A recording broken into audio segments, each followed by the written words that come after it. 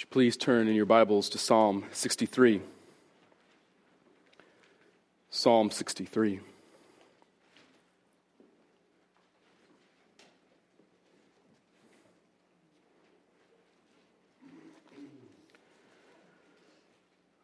We'll be reading the whole chapter, Psalm 63. The word of the Lord reads, a psalm of David when he was in the wilderness of Judah. O God, you are my God. I shall seek you earnestly. My soul thirsts for you. My flesh yearns for you in a dry and weary land where there is no water. Thus I have seen you in the sanctuary to see your power and your glory. Because your loving kindness is better than life, my lips will praise you.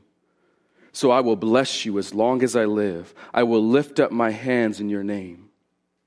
My soul is satisfied as with marrow and fatness, and my mouth offers praises with joyful lips. When I remember you on my bed, I meditate on you in the night watches, for you have been my help, and in the shadow of your wings I sing for joy. My soul clings to you. Your right hand upholds me. But those who seek my life to destroy it will go into the depths of the earth. They will be delivered over to the power of the sword. They will be a prey for foxes, but the king will rejoice in God. Everyone who swears by him will glory, for the mouths of those who speak lies will be stopped. Father, as we come before your word, I pray, Lord, that your word alone would go forth. That we would behold Christ. That we would see you as our highest good. That there is nothing good outside of you. Lord, give us ears to hear, Lord. I pray you would impress these truths upon our heart. That you would form, that you would shape us, that you would make us, that you would transform us closer and closer into Christ's likeness. God, I pray that you be pleased with everything that is said this morning. In Christ's name, amen. When describing Christianity, especially to those who aren't Christian, J.I. Packer observed that there are two errors that one can make. He said, when stressing the differences that becoming a Christian will make, one error, he says, is that we tend to overly stress the good, so to speak. That when we're stressing those differences, that if you are a Christian, we say that it will bring us forgiveness of sins, peace of conscience, and fellowship with God as our Father. That through the indwelling Spirit that we overcome sins that previously mastered us. The light and the leading that God will give us and enable us to find. That he will give us guidance, self-fulfillment, personal relationships, all these things. All these things are good and true. Praise the Lord. But it's also possible, he said, to stress them that we, so to speak, we play down the rougher side of the Christian life. That we stress all the blessings and the good things that are true of Christianity. That we lift those high and we really stress those to the point that the rougher side of Christianity, it's played down. That the humbling circumstances of life, the endless war with sin and with Satan, the periodic walks in darkness that you'll face, that when we stress all these good things, sometimes we stress them so much as to imply that none of these bad things will happen. That's one error. A second error, he also says, is presenting the easy life, or so to speak, the easiness of life compared with the hardness of life. And we not only stress the good things of life, but now he says in the second error that we stress the hard side of the Christian life. That one error is presenting the good life and stressing it, but the second error is really stressing the hardness of life, of the Christian life. Yeah, come and be a Christian. You'll never stop suffering. You'll never stop weeping. You'll never stop the trials and tribulations. All these will be pressed upon you. So one error stressing the good, other error stressing the bad. Both of these in error. But what's important is that the reason why he brings this up is to realize that as we stress these things, whether good or bad, as it was presenting that idea of Christianity to the others or to the world, is that we must keep in hand both the goodness of God, but also the reality of hardships. That one major problem with these views is that they wrongly address the reality of trials. That both of these views have a wrong view of the reality of difficulty. Beloved, as you already know, difficulty is promised to us in Christ. It's promised to us. Hardship is promised to us.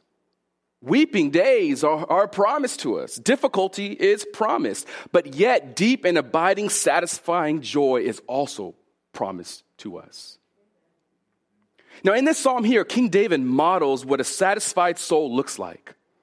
He is in this situation here that we'll read, he is likely in one of the most difficult times in his life. And yet he embodies biblical satisfaction. Now just take note by observation, there's no imperative, there's no command in this psalm. He's not over here pleading and asking God necessarily from something in this psalm. He's not demanding anything. He's not crying out, seeking for something. It's not the case where he's in trouble and now he's asking God for help. But rather, David is already in a trying circumstance. And in this psalm, we see how his soul is comforted. It's not about him asking God from something, and it's not bad. We should do that. But I want us to see here how he models biblical satisfaction, biblical joy in the face of his hardship.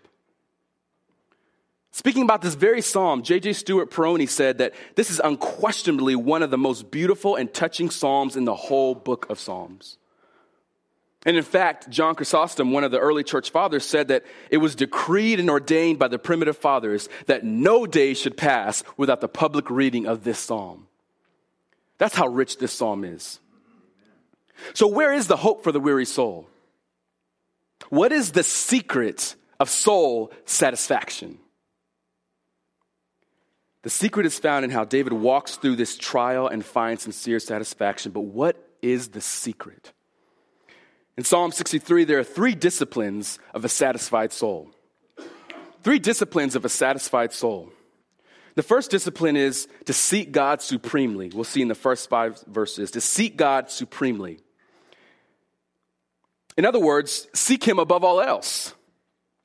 We must realize that God is the ultimate source of joy. He is the ultimate source of our satisfaction. If you want to be satisfied, if you want to be complete, no matter what stage or no matter what turn of life, there is one essential thing that we must know and cling to, brothers and sisters. It's that nothing or no one can fully satisfy you outside of God. That's just ground zero. That there's nothing, no one can satisfy you outside of God. We will seek everything. We can go anywhere. You can find satisfaction for a period of time. You can find partial satisfaction. You may even find joy for a certain amount of days. But there is nothing that will satisfy you completely other than God himself. And in the middle of this situation, David himself, he is longing for God. He longs for God. Verse 1, "Oh God, you are my God. I seek you earnestly." Some older translations may say, I seek you early. But the essence he's getting at here is, I am seeking you, Lord. I'm seeking you earnestly. This is an intense search for God. It's not just about seeking him in the morning first thing, which is good and we ought to do. But he is saying here, I'm seeking you earnestly, Lord. I mean, see how he words it in verse 1, continuing on. I mean, he says, my soul thirsts for you. My flesh yearns for you. And you see how he's paralleling there, the thirst of his soul with the yearning of his flesh. His soul and his flesh is involved here. Now remember here, where is he at in the midst of the writing this? He's in the wilderness. And he's saying here, in the midst of this wilderness, where there's no water, nothing to satisfy my flesh, I am yearning, and my soul and my flesh yearns for you, God. He's not thirsting for water. He's not thirsting for Gatorade. He wants God. You see David's desperation here? That he is alone. He's probably not alone. He probably has some soldiers with him. But he is alone in his own soul. He knows, I will explain through the circumstances, he knows that he has no one with him at that point. And yet, God, in the midst of this, while I have nothing to satisfy my own body, I realize that the greatest joy for me, from my physical body, from my inner soul, is for you, that you will satisfy me completely. Now, for the background here, notice the subscription of the psalm before verse 1. What does it say? A psalm of David when he was in the wilderness of Judah. When he was in the wilderness of Judah. It's always important, especially in the Psalms, when it sees this background, because in order for us to understand the context of really what's the depth of this person trying to say, we want to know what is the background. Where's he at? Now, he's in the wilderness of Judah. One of two options. It's either while he was fleeing Saul, 1 Samuel 23, or while he was fleeing from Absalom in 2 Samuel 15. Either fleeing from Saul when Saul was on his eagle trip and he had to run, or his own son, Absalom. And I think it's the latter. He's fleeing from Absalom, his own son. 2 Samuel 15. The one reason why I say that, one big reason, we'll look at it later. In verse 11, he's saying, but the king will rejoice in God. And that king, he's not talking about God. He's not saying the king, God, will rejoice in God. He's saying in the third person of himself. He's saying, but the king, as for me, I will rejoice in God. David was not a king when he was fleeing from Saul. Saul was the king. And he's not speaking of Saul here either, because Saul obviously was not rejoicing and searching for God. He's speaking of himself, that he is the king. He's fleeing from Absalom, and he's going to rejoice in God. So in the wilderness here, it's important, I think, for us to grasp that I think he is fleeing from Absalom, which is important. Now, just as Old Testament background here, if you remember the events surrounding David's fleeing from Absalom, he heard that the people's hearts were with Absalom, his son. He also was craving for the power. This is after Absalom killed his own brother for contaminating his own sister. So Absalom had to flee, and eventually he came back into the kingdom, and he came up to David. And now David's finding now that the people's hearts are with Absalom, that Absalom is secretly trying to subvert his own dad's kingdom, that he wants his throne. And David's hearing now that, whoa, the people are actually following him.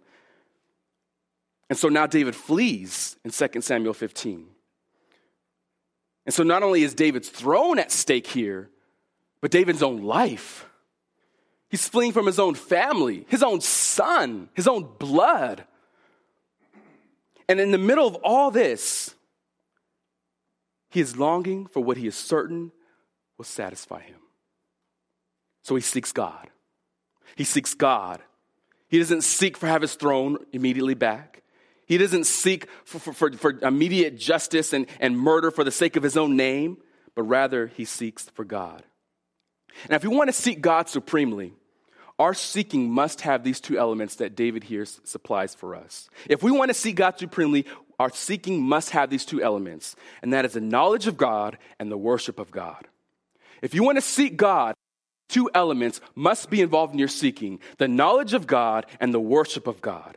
This knowledge here we see is so crucial because to seek God entails seeing God as he is. That if you want to seek someone, you got to know who you're seeking. If I'm looking for my phone, I have to know what my phone looks like. I got to know what my keys, what tag I have on my key. I need to know what I'm looking for. That our seeking must involve knowledge. It's a prerequisite of seeking, to know. And in verse 2, David says this. He says in verse 2, thus I have seen you in the sanctuary to see your power and your glory. Now this appears to be a random thought in the middle of this. He's saying, I seek you earnestly, so thus I've seen you in the sanctuary to see your power and glory. Like, well, what's the connection here he's drawing here for us? It appears to be random, but keep his train of thought. Because he previously said that he was longing for God. And now, key word, thus, or so, I have seen you in the sanctuary. So when did this happen? When did this knowledge happen? I'm longing for you, I'm seeking for you, and so I've seen you in the sanctuary. When did that seeing happen? It was either then or in the past. It's probably not then because there's no sanctuary in the wilderness. There is no sanctuary where he's at, so he's reflecting on his seeking God in the past, where he would behold God's goodness in the sanctuary, which symbolize God's dwelling with the people. So what he's doing here for, he said, I seek you, Lord. I'm seeking you earnestly. And because I'm seeking you earnestly, that's also been consistent with what I've done in the past, that because I'm seeking you, I've sought you where I can see you most beautifully displayed in the sanctuary. That is where they went to see the goodness of God in the sanctuary. That this was God symbolizing his presence with his people, that I am dwelling, I'm tabernacling with you, that I am with you as a people. So I not only drew you out of Egypt, but now I'm dwelling here. My glory is among you, and it's displayed in the temple. Now this is the thought, like, we can be anywhere and be in the presence of God, that he dwells within us. That's just a crippling thought for me to realize that God's presence is fully displayed with me no matter where I'm at as a New Testament believer. No matter where you're at, the fullness of God is available for you, believer. But for him, he says, if I want to see the fullness of God, I go to where God displayed his glory in the temple. And that sanctuary where housed the Ten Commandments, the Ark of the Covenant, these things were a symbol that God said, I will be your God. You will be my people. You're in my hands. I will protect you. I will keep you. I will comfort you. So David said, here, I've sought you. And so I went to where I know I could see you most fully displayed in the sanctuary. And I saw your power and your glory. Your power and your glory is seen in all of these things. It's seen in the fact that you are dwelling here with us. So you see his desperation here, that I seek you, Lord. And so I knew that in order to seek you, I must know you as you are. In order to know the fullness of his God, he had to go where God revealed himself through his own word. So his present search for God, notice, arises from his past experiences and fellowship with God and his enjoyment of God's goodness. Now notice here, one person said it this way, that the longing of David is not the longing of a stranger. This is not the longing of a stranger, but of a close, dear friend. That David is not just seeking just someone, just randomly, okay, I'm in a rough circumstance, now let me cry out to you. No. He knew how good God was. Because not just when he was in this circumstance in the wilderness, he knew who God was while he was in the throne and in the castle, while he was on the mountaintop. He knew God's goodness there, and he knew the same goodness of God there would be the same goodness of God in the wilderness. This is not the longing of a stranger, but he knew the goodness of God, and that's what he was seeking because he saw there God's fullness, the revelation of God. A central attribute of God that he centers on here is interesting here because he says right after that in verse 3 that because your loving kindness is better than life. He centers on God's loving kindness. This is a central word here in the Old Testament, his loving kindness. This is his hesed, his loyal love, in other words.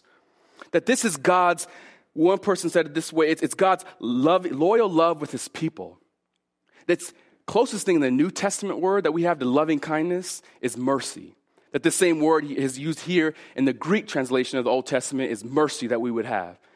So if you want to see that he's saying that because your loving kindness, because your loyal love, because your mercy is better than life, he's centering here on this attribute of God in verse 3, his loving kindness. As he's reflecting on the knowledge of who God is, he centers on that knowledge on God's loving kindness.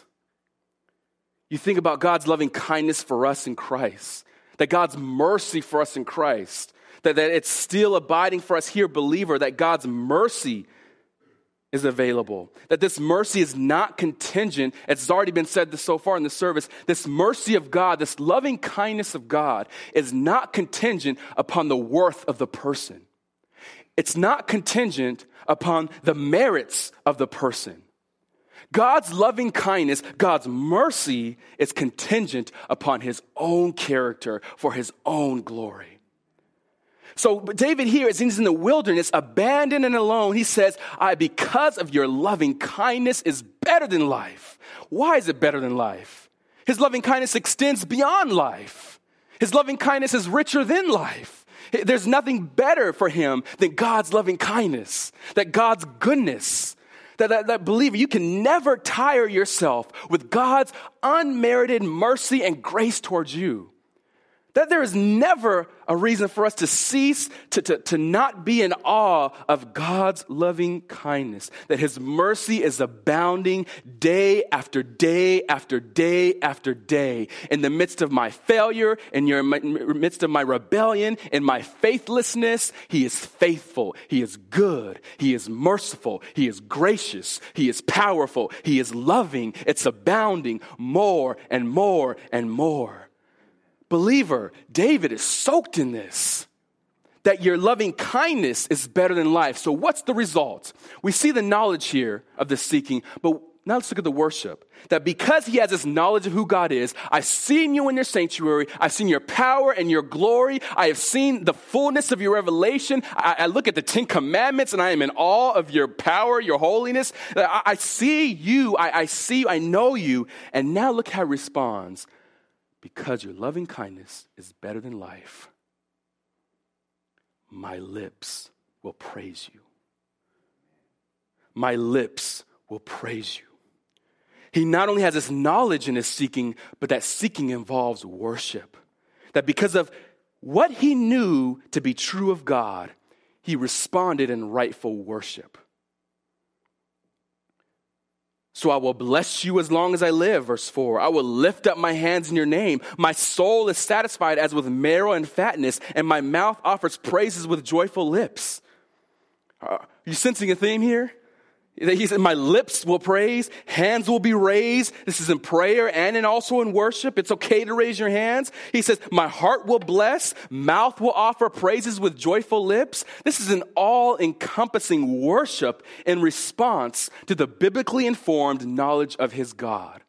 That because of this is true, I will respond in worship. Because your loving kindness, God, is better than life, I will praise you with my lips. I will lift up my hands through prayer and worship. My heart will bless you. That my mouth will offer praises. That this is an all-encompassing praise and worship. That it's on the fruit of his lips, that he is blessing God, but also inwardly his heart rejoices in these truths. That it's not something he's just spouting off, but this is something that is burned inside and it pours out. That he is praising God because he is good. And keep in mind, let's remember, right, the circumstance, he's in the wilderness. He's thirsty, hungry, abandoned. His own throne is at stake. And he can offer this worship to God in the midst of that. Like his life is unraveling. But his heart is where? His heart is before the throne of God. That he's worshiping God, not with just this Christianese, oh God, I had a rough day, a rough week, and I lost this person, and I lost my bank account, but God is good. God is good in the midst of that. This is the real worship. That he realizes that God's loving kindness is better than his bank account. It's better than the person.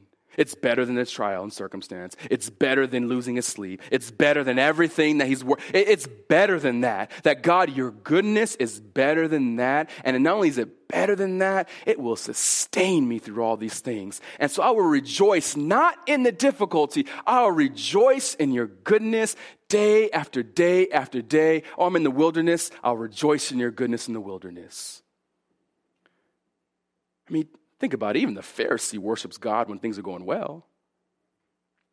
But David here is worshiping in the wilderness because of his knowledge of who God is and his rightful response. But even more, notice how in verse 5 it parallels the idea of this satisfied soul and praise. Verse 5, it says that my soul is satisfied as with marrow and fatness, and my mouth offers praises with joyful lips. That his soul is satisfied as though he had marrow and fatness. This is the most precious meats. That for us, for as maybe Americans, the fat maybe we cut off or we set to the side here. But no, the fats, the marrow, these were the choice meats. That they would offer these in sacrifice to God. These were the best meats. And he's saying here that my soul is satisfied as though I've taken in these choice meats, these delicious meats, this good steakhouse meats. That I'm satisfied as though I've taken that in. That this is a true, deep satisfaction. And because he is satisfied, he praises God, not just in his heart, but with his lips. that he's paralleling this idea of being satisfied in my soul. Because I'm satisfied in my soul, I'm blessing with my lips. So what we can learn from that here is that if my heart is not blessing God, am I truly satisfied in God? Am I truly satisfied in God? Because if I'm not, my mouth is going to spurt out those things that I really am upset with. It really exposes really what is my soul satisfied in. My soul is satisfied with a peaceful life, so that's why I'm happy. My soul is satisfied with the ease and comfort of life. My soul is satisfied with the riches of life. And so when that is removed, and I'm starving and I'm hungry, where else am I going to go? Back to those things which won't satisfy. But you see here, he's saying that because I'm satisfied, my soul is satisfied with these choicest meats in God, that I will rejoice and praise in him. Where is the soul at? A litmus test of where the soul is at is really what is the joyful remembrance of the heart? What is the worship of the heart? What am I rejoicing in? What am I taking joy in? I think another question we want to let's push this a little further, right? Because this is a real reality. Let's not play innocent here. Life is difficult. There are tough trials in our lives. Amen. Life is hard sometimes. But he's promising here a soul satisfied with choice meats. What is that satisfaction? What is this soul clinging, this soul, the fulfillment, this soul delighting in? What is this? Where can I find this? I don't have an exhaustive list, but a few things, even some people pointed out here. How are we satisfied as with the meat of marrow and fatness? I think one is feasting us with the flesh and blood of Jesus Christ. That Jesus himself said, I'm the bread of life. That he is our sole sustenance of eternal life. That my joy, my fulfillment is in knowing that I have life eternal in Christ. That because he poured out his blood and died for me, that I can be reunited with him. Showing us his glory in the face of Christ. That sometimes there are times when we need to see God's glory and his preciousness, his awesome wonder. And we see that in the face of Christ. That I'm satisfied knowing the power and wonder of my God. Another way we are satisfied with marrow and fatness is shedding abroad his love in our hearts. That there is a mysterious, sometimes in ways, an unfathomable peace that he gives us in the midst of these hardships that we can get when we come before his throne. That we're satisfied with his peace and his love that is really unexplainable. I think he also feasts us with new covenant promises. That there are new covenant promises for you, believer in Christ, that even David didn't have at that point in time. That as a new covenant believer, you have the precious promise of the God indwelling in you, as I already said. That God dwells within you. That his love for you is never ending. It's abiding and abounding in him. That his peace that surpasses all understanding, new covenant promise for you. That we can go on and on about every promise granted to you in Christ. Joy unexplainable. He also satisfies us by filling us with his Spirit. That we have the promise of the filling of his Spirit to sustain us. He also satisfies us by reviving to us former experiences of his faithfulness. That in the midst of our despair, that God brings into our memory things that he has done for us in the past that really extol his own glory. That we're reminded of his greatness in our life, even if it's just the salvation of my soul. That I'm reminded of God's goodness, of how he sustained me in my prior past. That I am filled with joy. I am satisfied with the fatness and marrow. I think another way he satisfies is through his own divine goodness. That the goodness of God satisfies completely. He satisfies us supremely through the ministry of his word. That as I know I need to be reminded of who my God is, I can go to the word of God, and through the work of the Spirit, he will work upon my soul. That I can bring my concerns before him. That this is not just some superficial satisfaction here we're talking about here. I'm not offering you some cheap salesman stuff. This is based on the goodness of God and his word. That he will deeply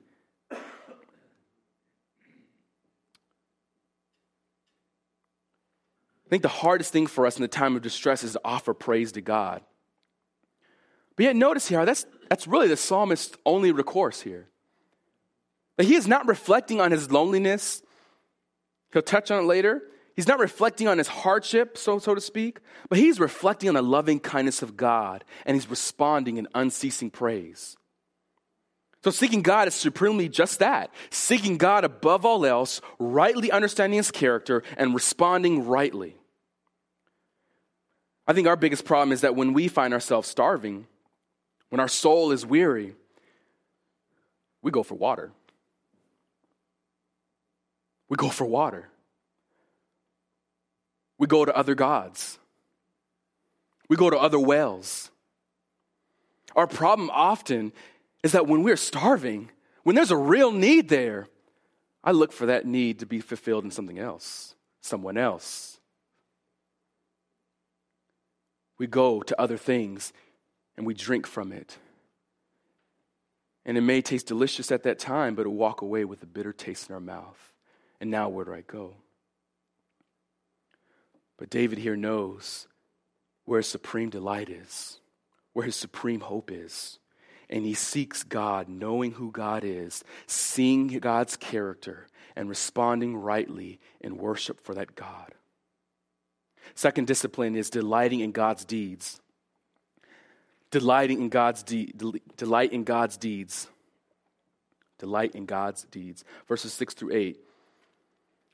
So we see here that not only David, he seeks for God, but he thinks often of God. That his pursuit of God is paired with his meditation of God. So he not only thinks much of God, but he thinks often of God. Look at verse 6. When I remember you on my bed, I meditate on you on the night watches.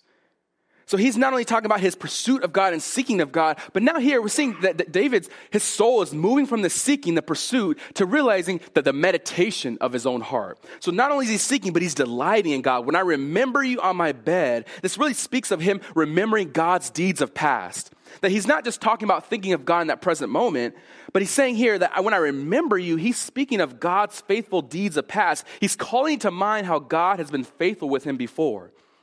And he meditates on them through all the night watches. In other words, all throughout the hours of the night. This same remembering, meditating here is the same kind of meditation we've seen in other places of Scripture. Joshua chapter 1, verse 8, that this book of the law shall not depart from my mouth, but I shall meditate on it day and night. Psalm 1, blessed is the man who walks not, right, to the counsel of the wicked. But he says later, but his delight is in the law of the Lord, and he meditates on it day and night. This is the kind of meditating we're seeing here. And meditating here on God's word is so essential for us that we need to meditate on the truth of God. But David is also meditating on God's specific acts of faithfulness and goodness in his life. He's meditating on the word of God. We know that's true. But here, he's meditating here. When I remember you on my bed, I'm remembering how faithful you have been to me in the past. Now just think about, what could David be thinking about? I'm just guessing here. I'm throwing out a limb here. But David and Goliath? I mean, what about all the lions and the bears he attacked, like all in the wilderness, other times from Saul's throne? All the times he has been preserved by God's hand. What could David be thinking about? Endless times. No wonder why through the watches of the night. That I think about you, I remember you on my bed, and I think about how you sustained me here, how good you've been here, how faithful you've been here. Even when I was short here, God, you were so good to me there. I'm thinking about you constantly on my bed. That he is not only seeking God, but he's delighting in these things day and night. Then all of his recounting, he says in verse 7, that in all this, that you have been my help. That you've been my help. That we're living testimonies. That you could stand here and tell me all the goodness of God in your life, and we could hear of God's goodness, how he's preserved you here, how he provided for you here, how he's been good to you here, how he sustains you here. And we tell of God's goodness till we turn blue. And we'll have the same response as David. You have been my help. That you have been my help. For you have been my help. And in the shadow of your wings, what does he do? I sing for joy. This singing here is a jubilant cry.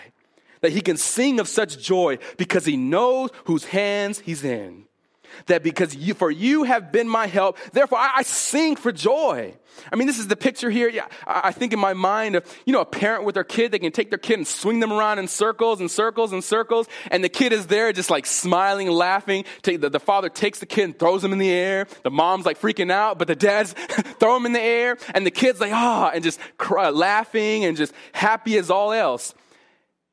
And the child has no idea of any danger. No, I'm in my dad's hands. I'm swinging. I'm in the air. This is fun. And that's kind of the picture here that David gives for us, that in the shadow of your wings, I sing for joy. That no matter where I'm at, no matter what's around me, no matter what's at stake, I can sing for joy because I know under whose wing I am. That I know how good you are in the past. You've been faithful in the past, and David knows you'll be faithful now. I can sing for joy because I know who your character is. I know how good you are. I've reflected on your deeds. I remember them constantly, and so I can sing for joy even in the wilderness. That he knows how good God is. I mean, think about why in Psalm 23, yea, though I walk through the valley of the shadow of death, I will fear no evil. Your rod and your staff, they comfort me. That this is deep truths he's holding on to here. That even though it's difficult, even though it's hard for me right now, I will fix my eyes on what I know to be true. And I will cling to that for all else, knowing that by your Spirit, you will preserve me. You will keep me. No matter how faithless I feel I am today, I know you are faithful. That I will cling to your faithfulness. I will cling to your unchanging character. And because I'm in your care, I am under your wing, I will sing for joy. See, the context of this cry for joy in God's protection is connected with God's faithful deeds of old. He knows who God is. And so because he knows God to be a proven shelter, he knows this. Because he knows this to be true, he rejoices. I think it's often for us, how often do we lose sight of God's historical deeds of faithfulness in our own personal lives? In the middle of our trouble, the biggest thing on my mind is my trouble. I know God is good, but this is big. How do I deal with this? But David here is running like, I know this is big, but guess what? God's even bigger than this. That you are bigger, you are greater, and you have been in the past. And I know, God, you will be now. And though my faith is small, Lord, increase my faith. Help me to see your goodness. Help me to see you as I ought. He takes it even further, though. Verse 8, my soul clings to you. Your right hand upholds me. Here he's saying, my soul clings after you. And this idea of clinging after you, it's not just clinging side by side, but it's really clinging after someone, following after them. That this is like a term of marital devotion, that I am connected to you, I'm following after you. Same term used of Ruth. He says, no, I will go where you go, that your God will be my God. That this is the kind of devotion he's talking about here. My soul clings, follows after you. I will follow your lead, and I will be after you. I will come after you. I'll follow because I know that wherever you go is good, and I'll trust wherever you lead me. That if you lead me in the wilderness, I'll still trust you. If you lead me to the mountaintop, I'll trust you. He says that my soul clings to you. Parallels that with your right hand upholds me. He's giving the same thought for us.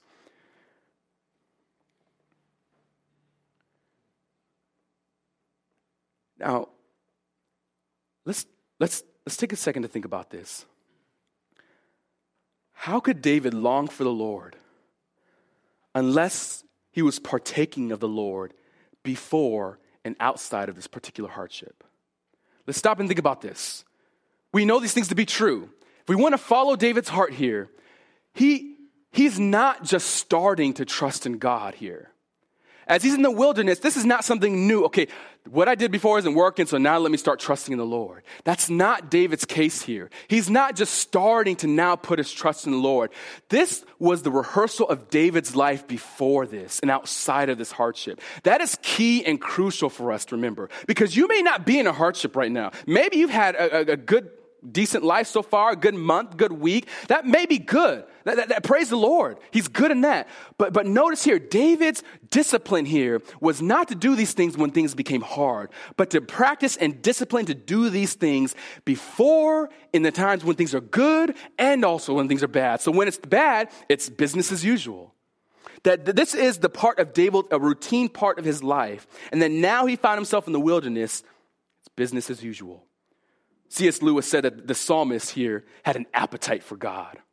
That his appetite for God did not just start in the wilderness. It began before that. That he was delighting in God. This is a daily discipline, delighting in God all throughout his life, no matter how good it is, no matter how bad it is. Because the typical thing for us is we're quick to cling to God when we need to cling to God. But let's be honest here. When we don't need to cling to God, so to speak, it's easy for us to coast and to be satisfied in just the complacency of life. But he is disciplined outside of that. That his goodness in God is not just in the hardship, but his goodness in God is even in his highest points of life. That he is seeking God to know him even deeper and to know him better, even when things are good for him, when things are going well for him. He's delighting in God's deeds. Third discipline, to bring your burdens to God. Bring your burdens to God. Seek God supremely. Delight in God's deeds. Third discipline, bring your burdens to God. Verse 9 through 11. Now we get to verse 11, and there's still a reality here of David's enemies. I mean, he knows where to find his joy. He knows where to stake his inward contemplations, but there's still a real opportunity for danger. There's still men who are still trying to take my throne. I know he knows God is good. He staked his heart in God's goodness, but Absalom is still trying to take my throne. There's still a reality of danger. That his kingdom is still under duress. The nation is still unraveling. My trial is still unresolved. I know God is good, but my trial is still present. My difficulty is still here. My hardship has not been removed. So what does he do with this? What does he do with this? Well, here now we see in one of these moments of the Psalms where he starts to pronounce curses on his enemies. But yet, understand here that the curses you see in Psalms, in random places in the Psalms, they're never given for the sake of the psalmist's personal gain. He's never pronouncing a curse against someone, against his enemy, for the sake of his own glory. He's not just saying, wipe out this person because they messed with me. Like that's never what we see here in the Psalms. He doesn't wish condemnation on them just because he's simply mad at them. Rather, the offense of the enemy is not against the psalmist. The offense of the enemy is against the psalmist's God. That at the core of it, he knows that it's not just about Absalom and David. He realizes that his enemies are at odds with God. And because they're at odds with God, he can pronounce condemnation, not for his own sake, but for the glory and the sake of God. That God, you're righteous, and I know you to condemn and to punish the wicked. And so I know that be true even in this situation. So he can pronounce these offenses because he realizes at the core of it, they are at odds with God. And look how he phrases it. He said they'll be defeated, but it says the king will rejoice in God. That those who seek my life to destroy it, they will go into the depths of the earth. They will be delivered over to the power of the sword. They will be a prey for foxes. That here, he's saying here that all those who are actually seeking me, that there's a still reality of my distress, that they're going to go in the depths of the earth. They're going to die. That the power of the sword, the same sword they're wielding against him, will overtake them. That there'll be a prey for foxes. To be compared with foxes in that context the foxes, or a better word, jackals, like wild dogs, are kind of imagery of a deserted city that's been wiped out. That the dogs are there feasting after leftover meat that the larger animals took over. That's what you're being compared to, that they're going to be left over to the jackals, the foxes. They're going to be destroyed. And furthermore, after that, he says, but as for me, the king, but I will rejoice in God. And everyone who swears by him will glory or boast. That I will swear by him, that everyone who swears by God will glory. This idea of swearing is not just the idea of just swearing an oath as we have like in the court of law, but it's the idea of swearing a life of doing good in the name of the Lord.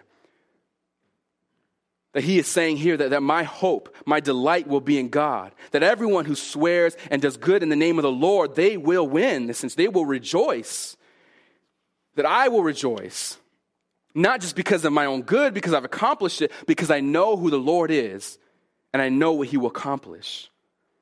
So if you swear, in other words, a pledge in the name of the Lord to do good, think of Deuteronomy chapter 6, verse 13, and this is constantly out throughout Deuteronomy while Moses is speaking to the Israelites. He tells them in many other ways that you shall fear only the Lord. You shall worship him. And you shall swear by him. In other words, that you shall fear only the Lord. You shall follow after him. You shall swear by him. You should do all the good according to his name. That this is not unusual speech for the Old Testament. But here's the key in this.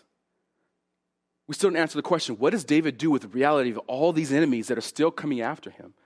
He knows where his joy is staked. He knows where he can rejoice and find his hope in. But the reality of what do I do with my circumstance? He places them before the Lord. He entrusts them to God. That David entrusts them to God. That even though he is in the middle of almost losing his throne, even though he's in the middle of potentially trying to lose his life, he knows that he will rejoice in God. That he knows that God will be just. And here's a key in placing your burden before him. The outcome is always glory, because he says that the king will rejoice in God. Everyone who swears by him will glory. In other words, will boast. That they will boast not just because of how great they are, but they will boast in the faithfulness and the justice of God. That they will boast in who God is. That he knows God to be a just God who will punish the wicked. He will do rightly with them, not just because they offended David, but because they offended God. So even the burdens in his life, he realizes and he entrusts them to the sovereign hand of God. And so everyone who swears by him, everyone who fears him only, will boast in who God is. They will boast in his greatness. Now, obviously, it doesn't promise a change. It doesn't promise to change the circumstance. It may not change. It may still be the same. But I can boast because I know God will do rightly at all times. That if he allows this opposition to continue, I know God is still just and he's doing good and he remains good for me in it. I can entrust them to God. I can entrust my circumstance, my burden to God, because I know God always does good. Entrusting my enemy to God, he's exalting in God's justice. Because the end of those who don't, he says in verse 11, that the mouths of those who speak lies will be stopped. They're speaking lies. That's their character. The very opposite of swearing by the Lord. They're not swearing by the Lord. They're swearing by their own. They're speaking lies. They may even say, it's actually kind of funny, in Absalom, in David's background, before Absalom comes back, he goes up to David. He says, hey, David, can I go to Hebron? And I want to fulfill my vows I paid to the Lord. And then right after that, he's actually doing a row to take over David's throne. And he's lying. He's lying in the midst of that. And the mouths of those will be stopped. And surely Absalom was stopped. That the false testimony will be self-exposed. That God will rightly deal in the present or in the future. And even in the context of hardship. That even in our hardships that we face, even if it doesn't change, and the promise we have to rejoice and to boast in God's goodness, what we can boast in is to know that, no, it didn't change. My health didn't get better. My circumstance didn't change. But you know what I'm boasting in? In God's forever goodness, day by day by day. That God is faithful in the small things, in the greater things. He's been faithful of old. I know he'll be faithful in present because he'll be faithful in the future. So David's hope is secured in the promise that God will justly protect the doers of his word and will judge the wicked rightly. So he brings his burdens to God. The still reality of his circumstance is brought before God.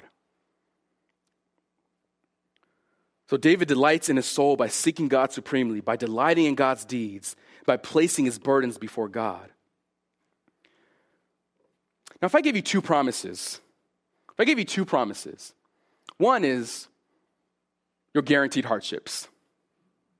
Second promise is I have the antidote for you for every single hardship. The first promise, you're guaranteed hardships. But the second is the antidote that God in himself will be your only solution for all of your hardships, good, bad, light, heavy. I give you two promises, hardships, but the antidote. Would you take it? I think we all would say yes. We all would say yes. But I think the humbling truth for us is that we say yes. I want the solution. I'm in trouble. Yes, of course I want the solution. But consider that this is not just about saying, yes, I want the antidote when times are rough. Go back to David's heart, that he's staking his heart in these truths, even when it's not rough. If you want the antidote, take the antidote at all times. That the antidote starts now. It starts now. That it's not just waiting for your time of hardship. Now let me go to Psalm 63. No. This is a daily discipline. That we are delighting ourselves in who God is. When I have good days and bad days. But if that's not our daily discipline in the good days, brothers and sisters, we can't just wait for the bad days. I mean, yes, God is faithful even if we're not in this endeavor, but I'm saying here is that we must be daily discipliners of taking in God's goodness, being saturated with His character. Because the question is, if you're not, what are you saturating your soul in? What are you longing after? What makes you happy? What makes you content? What brings you satisfaction? What brings you joy? What are you longing after? What does your calendar look like? What does your bank account look like? What are your affections of your thoughts when no one can see your thoughts? Really, where is your satisfaction on those good days? Because if we want the antidote, if this is the true antidote that the Bible promises us, it promises us in the good days and the bad. And I also think it's also important to realize that the background of this psalm, we know that David's fleeing from Absalom. But if you're familiar with the background of David in this story, is David's troubles are indirectly as a result of his own sin. Now, you remember in 2 Samuel 11 that Nathan told him that the sword will not depart from your house. That he promised him, because of your sin, you will face hardship. And now David here is in the wilderness facing hardship. And yet he says, your loving kindness is better than life. That even in David's mess ups, in his sin, in his rebellion, he went back to God, whose loving kindness was there in spite of his own sin that brought him there. So no matter where you're at in life, no matter how faithful you've been in the past, faithfulness starts now, being delighted and disciplined and being satisfied in who Christ is now. That His loving kindness abounds not only in our sin, but even in our triumphs. His loving kindness is sufficient for every stage of our life. That believer, the same loving kindness that brought you to Christ, that opened your eyes to see your sin, to see the beauty of Christ, that loving and kindness abounds to you now. Delight in that. Delight in His character. Because when He brings you to the wilderness, you have nothing else to delight in except Him. And because of this, we see why His loving kindness is better than life. And because of that, I'll praise you. If your heart is not marked with unceasing praise, then you will never find soul satisfaction. If let's search our own hearts, right? Let's rehearse our own hearts. We're all guilty of this. But if my heart is not marked, my lips are not marked with unceasing praise to God, where is my soul being satisfied in? We will rejoice in what we love. What is the mark? What is the character trait of your heart, of your soul contemplation, and the rejoicing of your lips? Is it in God, or where is it at? I think for all of us is no matter where we're at, we always can excel in this, is we need to go back, consider the greatness of God and His glory, and respond rightly. That we go back and look to His greatness and His glory and respond rightly in worship. So that no matter where we're at in life, we know we always have unceasing reason to worship. Charles Spurgeon said it this way: if there be nothing below and nothing went in to cheer us, it is 1,000 mercies that we can look up and find all we need. There may be nothing around us, nothing here to cheer us at times, but it's 1,000 mercies that we can always look up and find what we need. Would you pray with me?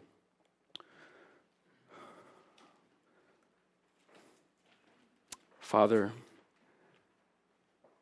how short of this we fall. That you are all in all. And yet, God, we turn and look to other well springs of life that offer life and are really a wellspring of death. God, how tempted, how weary we are and so prone to fall away and to seek after that which is not lovely. God, I pray that you would give us a heart that longs for you. That, Lord, this would not be just something, a religious discipline of us, but Father, I pray that we would look to Christ and delight in Christ daily. That it would be a routine of our lives to behold his goodness, your loving kindness, and that we would rejoice in your character, rejoice in who you are.